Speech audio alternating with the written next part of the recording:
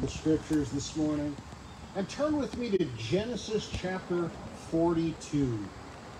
Genesis chapter 42. We are making our way through this oh so very important book in the Bible. It's not just about the flood, my friends. Foundational information is found in our text here this morning. So very important that we understand these things. Before we dive in to study God's Word, let's pray together. Our Father in heaven, God, oh, we need the movement of your Holy Spirit in our lives. Bring these words to life before us. Make it very clear to us, God, what it is we ought to do in light of what we study. Make it personal to us, I pray. Apply it to our very hearts and minds. Be glorified now as we engage in the study of your word, I pray in Jesus' name. Amen. Yeah. Well, you all know that Abraham Lincoln was a lawyer, right? You ever find out how he became a lawyer? I mean, he didn't start out that way. I wasn't really asking. Chopped the wood. I'm going to tell you. And he read by the firelight. You see, he was a partner in a country store. He had a guy named Barry owned a country store, and you know what? It wasn't doing that well. It wasn't doing that well. As a matter of fact, Barry had just said, "What do you think we're going to do?" His name was William. What? His name was William, and he was a colonel. William Jones, because of when I was on vacation. Oh. I went down to check that out. And he's from Indiana. And Abraham Lincoln worked for him in the general form. In his general store, Abraham Lincoln worked for him. Yeah. He was a colonel that died in the Civil War in Atlanta. Gotcha. So that's thank you, Bill. Little history there. History by Bill Jones. It wasn't Barry, but yeah. Okay. Nonetheless, Lincoln said, you know, I just want to get out of this business and I want to study law. And I wouldn't mind so much, he said, if we could just sell all of this and pay all our bills and take care of everything until, you know, I could just have enough left to buy Blackstone's commentary on English law. I mean, the book on studying the law. But he kind of shrugged his shoulders and said, I guess I can't. And just then, a wagon rolled up to the country store. And there was this family, and they were not well-to-do. To say that would be a gross exaggeration, my friends. What they were was poor. And as Lincoln looked into the wagon, he saw this man and his wife emaciated, starving, heading west, they said. And we got a barrel in the back, and it's about all we got left. But we'd sell it to you for 50 cents. Maybe we could get a meal.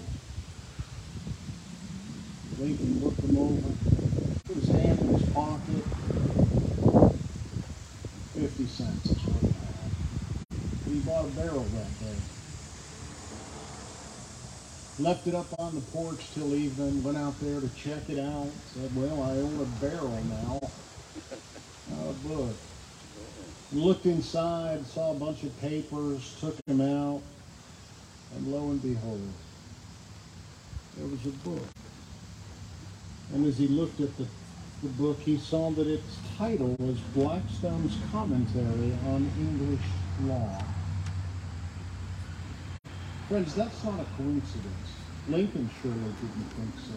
He looked up into the heavens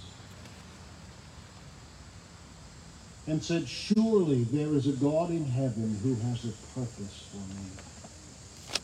And because he is leading me, I will give all that I have to live out this life. Amen. Providence. You've seen it in your life, haven't you? In the beginning of my ministry, I went to Moody Bible Institute in order to study the Bible. You've heard the story before. I just wanted to learn the Bible. I'm a Christian. How am I to live out the Word of God if I don't even know it? So I needs to be a student. And so we get there and we get all the stuff unloaded into the room, and you're trying to put everything together and meet new people. And there's a bunch of guys looking over the manual about what's coming and scheduling, and they had come to the conclusion, as I overheard them, that if you want to get the most Bible, then the major you want is pastoral ministry. And I thought, well, that's the one I want then. I had no idea then that one day the Lord would call me to be a pastor. But the Word of God calls that providence. God's interaction moving in people's lives and around us to get us in the right place at the right time, to hear the right things and to gain the right things to accomplish His purposes. We have most certainly seen that in the book of Genesis. And God even told the Abraham and his family ahead of time what he was going to do. He didn't tell them how he was going to do it. But you remember the key chapter to the book of Genesis is Genesis chapter 12. It is the Abrahamic covenant. It tells us exactly what's coming, not just in the book of Genesis, but Exodus, Leviticus, Numbers, Deuteronomy, Joshua, Judges, just keep going. All the way through the New Testament. Right straight through Revelation into maps. The answer is right there, that God is going to bless personally this man Abraham. And out of Abraham, he is going to make a nation. And he's going to bless that nation. And ultimately, through that nation, will become a blessing to all the nations of the world. Any idea what that blessing is, my friend? It's Jesus. It's Jesus. Go ahead, turn to the New Testament, and suddenly you're reading a genealogy. What's that all about?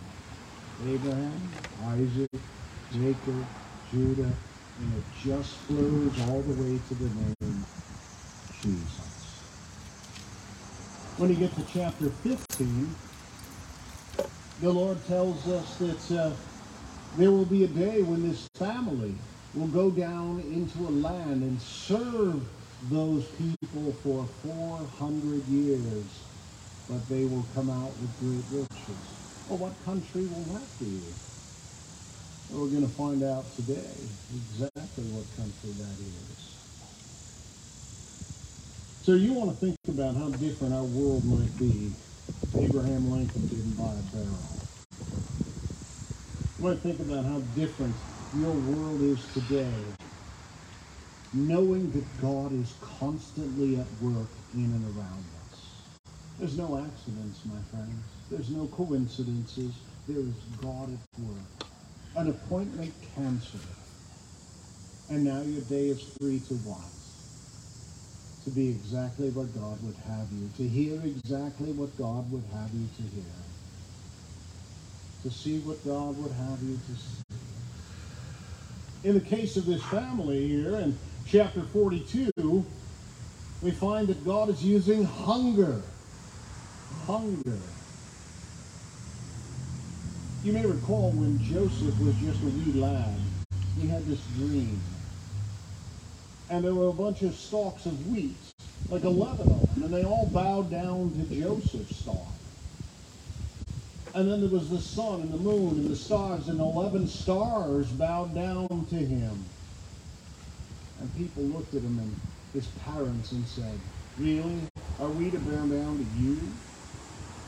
And his brothers hated him for it. But they didn't mind doing it in our text today. So let's take a look at verse 1. We're going to see this passage dripping with providence, my friends. God at work. And what we see is that hunger now brings 10 brothers to Egypt. You may recall that there's one already there. It's Joseph. How did he get there? His brothers sold him as a slave. They hated him so much they wanted to kill him. But instead they decided to make a few bucks, and they sold him. And so this hunger brings 10 brothers to Egypt. It's no accident. And what we find is that Jacob learned that Egypt had grain for sale. There was a great famine going on. You remember that from Pharaoh's dream in a couple of chapters ago, that only Joseph was able to interpret. 7 years of much and many, all bumper crops abound. And what you're going to do is you're going to save that grain. Because following those 7 years of plenty will come 7 years of famine. Famine so great, that dream would say, that you would forget the first 7 years of plenty. And so Joseph is put in the number 2 place all over all of Egypt.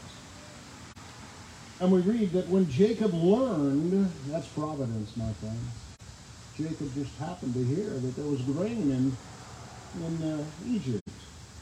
So when Jacob learned that there was grain for sale in Egypt, he said to his sons, "What are you standing there looking at one another?" He said, "Behold, I have heard that there is grain for sale in Egypt. Go down and buy grain for us there, that we might live and not die." And so Jacob sends 10 sons to Egypt to buy grain. 10. Wait a minute, didn't he have 12? Well, one of them is in Egypt already, and his brother ain't going nowhere. Benjamin. So 10 of Joseph's brother went down to buy grain in Egypt, but Jacob did not send Benjamin, Joseph's brother, with his brothers, for he feared that harm might happen to him. You know, kind of the stuff that happened to Joseph when he was with his brothers. Thus the sons of Israel came to buy among the others who came forth. The famine was in the land of Canaan. And so there were other people there. Everybody traveling to Egypt, hoping to buy some grain.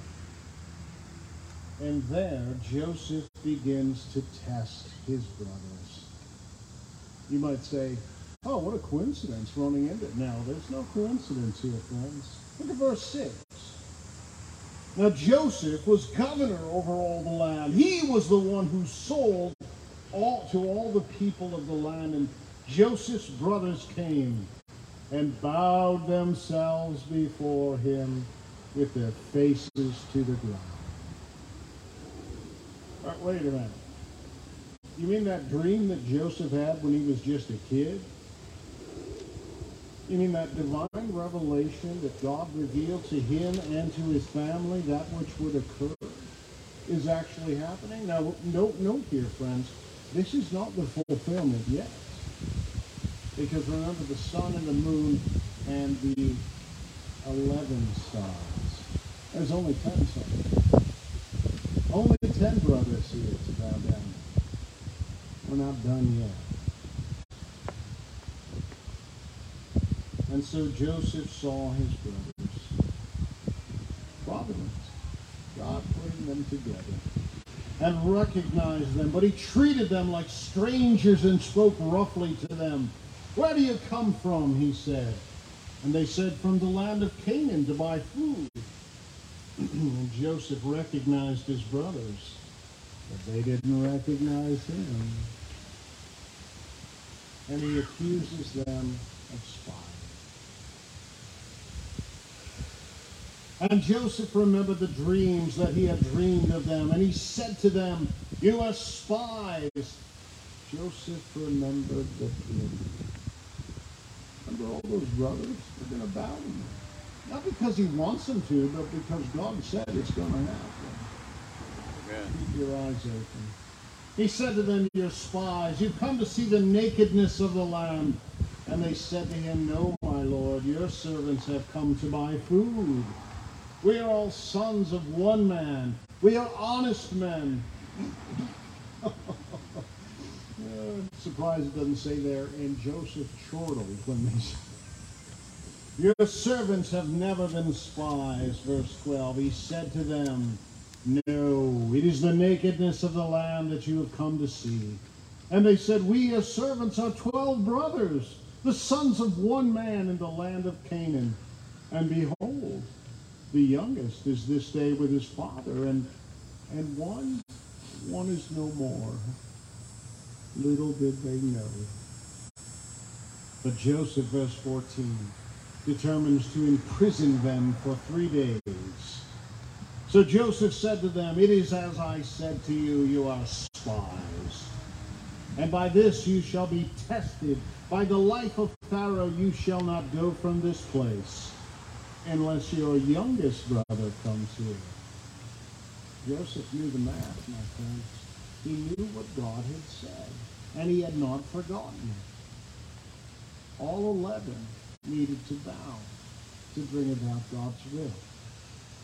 So send one of you, and let him bring your brother while you remain confined, that your words may be tested, whether there is truth in you, or else by the life of Pharaoh, surely you are spies. And he put them all together in custody for 3 days. Let them steward it, as it were. And one of the things that Joseph has the opportunity to experience in this text is his brother's confession.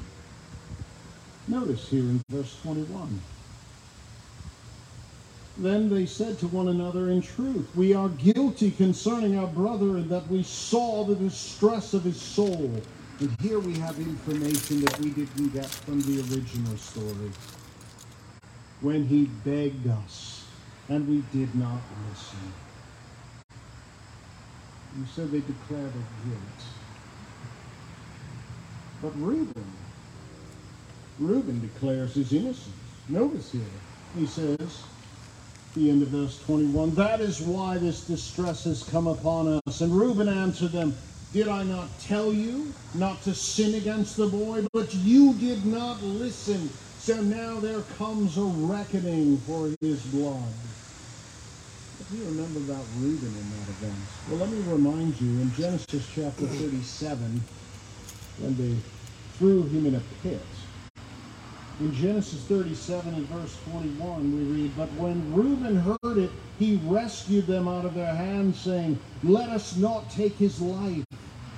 And Reuben said to them, 'Shed no blood. Throw him into this pit here in the wilderness, but do not lay a hand on him.'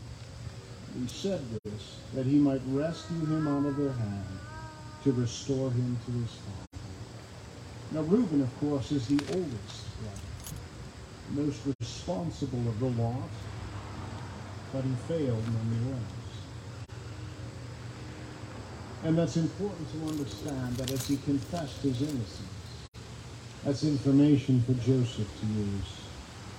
But in verse 23 we note that Joseph is overwhelmed by what he hears. They did not know that Joseph understood them, for there was an interpreter between them. As Joseph, growing up in Egypt, knew Egyptian very well, and they did not, so he used an interpreter. "And he took Simeon from them and bound him before their eyes." You will note that Joseph skipped over the oldest and went to the next oldest and bound them before their eyes. And Joseph, here in verses 25 to 38, sends them back. Verse 25, "And Joseph gave orders to fill their bags with grain, and to replace every man's money in his sack, and to give them provisions for the journey." Well, he didn't say go light on this stuff, did he? He was taking care of his family, which was the whole point of him being there. So Joseph secretly returned their money. And this was done for them. But notice in verse 26, you see, they loaded their donkeys with the grain and departed, and as one of them opened his sack to give his donkey fodder at the lodging place, he saw his money in the mouth of the sack. And he said to his brother, "My money has been put back. Here it is in the mouth of my sack." And at this their hearts failed them. And they turned trembling to one another. What is this that God has done to us? They knew their guilt, and their conscience was raw. What is this that God has done? So they realized it on the journey. Then they recounted these events to their father. Look at here in verse 29. When they came to Jacob, their father, in the land of Canaan, they told him all that had happened to them, saying, and notice the description they have of Joseph, the man. Feel free to count how many times this expression is used. The man, the Lord of the land, spoke roughly to us, and he took us to be spies in the land. But we said to him, we are honest men, and we have never been spies. We are 12 brothers, sons of one father, and one is no more. And the youngest is this day with our father in the land of Canaan. And the man, the Lord of the land, said to us, by this I shall know that you are honest men. Leave one of your brothers with me, and take grain for the famine of your households, and go your way. Bring your youngest brother to me. Then I shall know that you are not spies, but honest men, and I will deliver your brother to you, and you shall trade in the land. And they all, at this point, discover, we all have our money. He's going to think we're thieves. Look at verse 35. And they emptied their sacks, and behold, every man's bundle of money was in his sack. And when they and their father saw the bundles of money, they were very afraid. Friends, do you notice the two experiences going on here? Joseph, who knows the word of God, has not an ounce of fear, no anxiety, does nothing but take care of his family. But these other folks, was that a twig? Something moved, I know it. Terrified of every moment. Is the difference between someone who knows that there is a God in heaven who is providentially working to bring about his plan, which will be good for his family, good for his people, and will bring glory to his name. It is the difference between those who know about God's providence, who accept it as true and live in life. Well, when we come to verse 36, they realize they need to go back to Egypt. I mean, Simeon is locked up somewhere. We got to save this guy, right? So turn over Benjamin. Well, we see here in verse 36, Jacob's reluctance. And Jacob, their father, said to them, you have bereaved me of my children. You have bereaved me of my children. Perhaps this is indication that Jacob suspected that Joseph was not a victim of some wild beast, but of his brothers. You have bereaved me of my children. Joseph is no more, and Simeon is no more. And now you would take Benjamin? And all this has come against me. And it hasn't. This is not some horrific thing happening here. This is the divine plan of God to build a nation. And that nation is going to be birthed in Exodus, in Egypt. They're going to come out, go in 70, come out 2.5 million people. This is the best thing that happens to this family. And here they are wringing their hand. Oh, what will become of us? God will bring about his promise. That's what will happen. But notice Reuben's commitment. Then Reuben said to his father, kill my 2 sons if I do not bring him back to you. Put him in my hands and I will bring him back to you. So Reuben says, You know the old put up or shut up here. There's my kids. If I'm not back here with Benjamin, kill my kids. Well, either he didn't like his kids or he was just highly committed to the task. I'm guessing the latter. But he said, my son shall not go down with you, for his brother is dead, and he is the only one left. And if harm should happen to him on the journey that you are to make, you would bring down my gray hairs with sorrow to show. You notice what's missing here, friends? Jacob never said, let me get away and pray about this.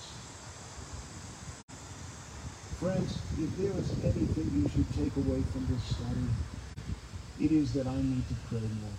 You need to pray more. When you are faced with difficult circumstances, ask God.